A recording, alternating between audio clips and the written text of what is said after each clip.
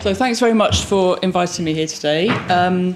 If you don't know about NICE, we set guidance for the NHS on all sorts of issues from which drugs are clinically and cost-effective through to what type of treatments people should get when they're ill, to public health guidance, to guidance on medical devices and diagnostic techniques. And we will, from April, or they will, because I won't be there after tomorrow, but we'll be moving in to take on a remit for social care from next April, and we'll be renamed the National Institute for Health and Care Excellence. So looking at specifically uncertainty and risk in healthcare, obviously they're inevitable in healthcare. There's no treatment that's ever completely risk-free, and all drugs have some side effects, and all operations carry potential risks.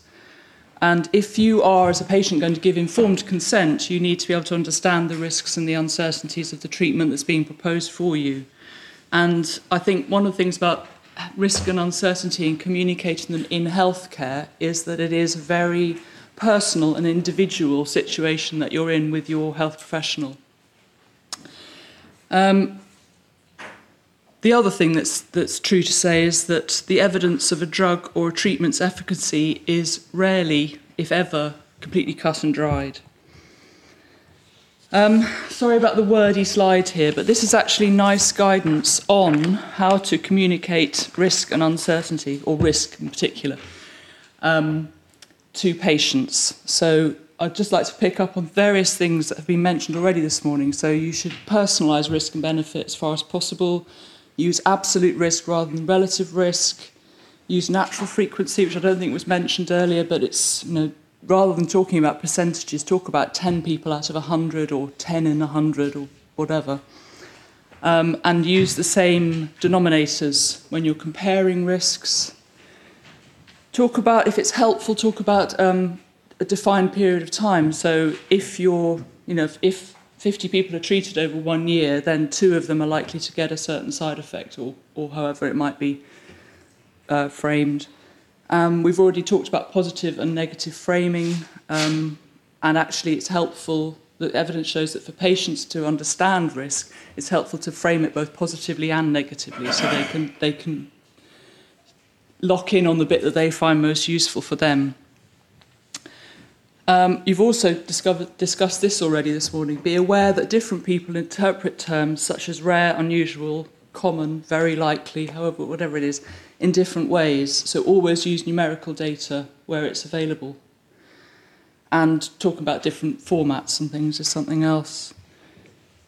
So I just think it's interesting to note that everything that's been discussed already this morning is already captured and presented as guidance to health professionals on how to communicate risk. And this is from, if you're interested, it's from NICE Clinical Guideline 138, Patient Experience in NHS Adult Services, if you want to look it up on the website. Uncertainty is also very important in healthcare. And this is a database, the UK database of uncertainties about the effects of treatments, which is housed on the NHS Evidence website, which is a service provided by NICE. And as it says, why is it important to know about uncertainties in treatments? Because patients and the public have the right to be told about where there are uncertainties, and also so that researchers and research funders can work out where their money might be spent and their effort might be spent in doing further research in order to clear up some of those uncertainties. And every NICE guidance, every NICE guideline always includes a list of research recommendations. So it will go, at the end, it will say, these were the areas that we weren't sure about.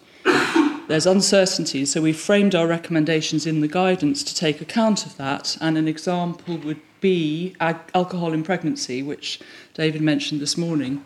The current NICE guidance says, don't drink in the first 3 months because we know there's a risk of miscarriage.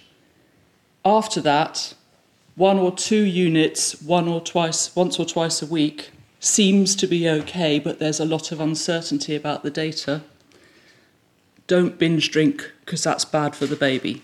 So it's quite clear, really quite clear that, not in the first 3 months and don't binge drink, but in the middle, you're probably all right if you just don't drink too much. So it'll be interesting to see whether that guidance is updated based on the evidence of the research today. Somehow I doubt it. Anyway. So looking at the issue of uncertainty around new medicines, it might be useful to just talk a bit about the difference between getting a licence for a medicine and the difference between NICE recommending it for use on the NHS. So the licensing authorities say what can be sold in the UK on the NHS, and we say what can be bought. Basically, that's how it breaks down. To get a licence, a new drug needs to prove that it's reasonably safe and it works better than placebo. So when they say safe and effective, the effective bit means it works better than a placebo. It doesn't have to show any comparative effectiveness against current treatments, any other active treatments. So that's why NICE was set up, basically. Because if the NHS is going to be, all these new drugs are coming out, the NHS has been asked to buy them for patients, what sort of level of uncertainty is it going to be accepting in deciding where to spend its money? Because if it spends its money on a new drug, given that there's a finite budget, that money has to come from some other area of healthcare that they're currently spending the money on. That's called the opportunity cost. So that's why NICE was set up. And it, fantastically, eminently sensible idea to look at the comparative effectiveness of a new drug, so to test it against the treatments that are already being available and being used for patients. So I'm sure that, given that it is eminently sensible, saves the NHS money, ends up to provide the best treatment for patients, I'm sure you'll agree that it would have been, or should have been, well received by everybody. In fact, it wasn't. I don't love any of them, obviously. These are quite old headlines, I'd like to say. But the sentence to death by NICE bit particularly I find galling, because the only drugs NICE has ever said no to are end-of-life treatments. So they're treatments where the person is going to die quite soon, and they have a terminal illness, and you want to try and give them a few more weeks or months of life. Those are the drugs that NICE has said no to, in cancer drugs. Sorry, I should have said that. So the idea that, basically the patient was sentenced to death by the cancer, not by NICE, but that's a little aside. So despite having very transparent procedures and processes, and despite having independent committees and despite having stakeholder consultation for every single drug recommendation, NICE never used to issue a press release when it announced its preliminary findings on a drug. So I do agree to a certain extent with David's point that you blame the press release. In this case, you can blame the lack of a press release. There was nothing going out from NICE proactively to say, we've looked at this drug, we don't think it's cost effective, we don't think it's clinically effective. And so that's what the coverage ended up being like, because it was all taken as this horrible organisation is denying patients access to drugs on the basis of cost, and not cost effectiveness, which, as we know, is very different. So we've made a concerted effort over the last few years to improve our press releases and make our press releases explain what our guidance is saying. Now, this is an example of an ovarian cancer drug where we had actually said yes to the same drug for a different indication, but when we came to appraise it for ovarian cancer, they basically couldn't show any comparative effectiveness data against the current best practice of using platinum-based drugs.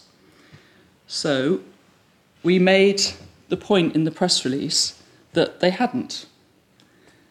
And I'll show you the press coverage. What I'm particularly pleased about is that there wasn't any press coverage of this one in the national press, because I think the journalists read the press release and went, fair enough, no story. And for me, that's success. But some more specialist press and more specialist websites did cover it. And they say they didn't. It's not recommended because the manufacturer did not submit sufficient evidence that the medication benefits patients more than the most widely used treatments. And this is from Scrip, who clearly are uncertain about what an ovary looks like. But anyway, some bit of the female reproductive system will do. But again, they use the quote from Andrew Dillon, "We cannot be sure that trabectedin extends patient lives for longer."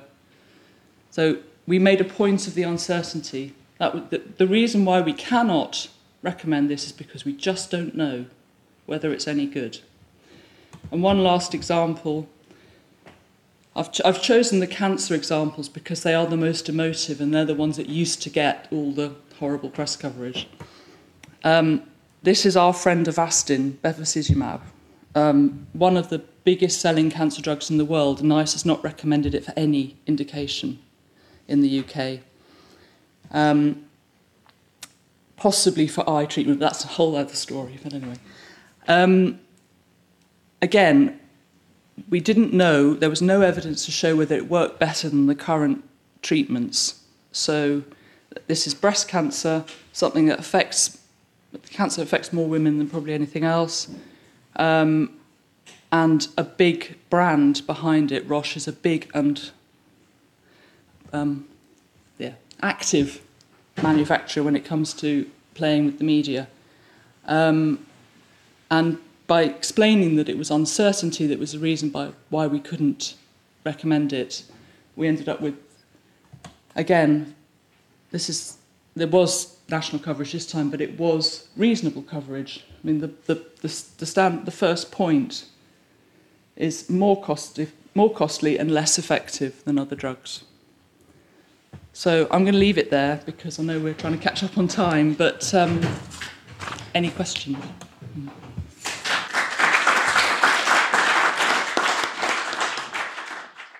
What I'm going to do now is ask Elliot Varnell, who's a consultant actuary with Milliman, and this is going to give us an insurance perspective of the subject that we're talking about. And